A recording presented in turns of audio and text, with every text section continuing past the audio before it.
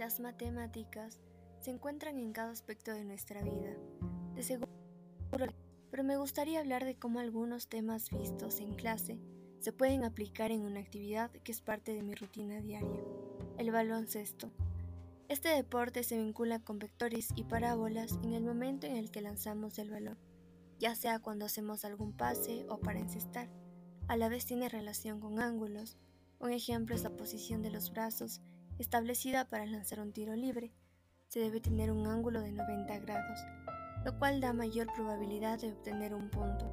Además, con ayuda de las funciones trigonométricas, podemos entender la trayectoria de un lanzamiento o incluso determinar las medidas y áreas de juego de la cancha de baloncesto.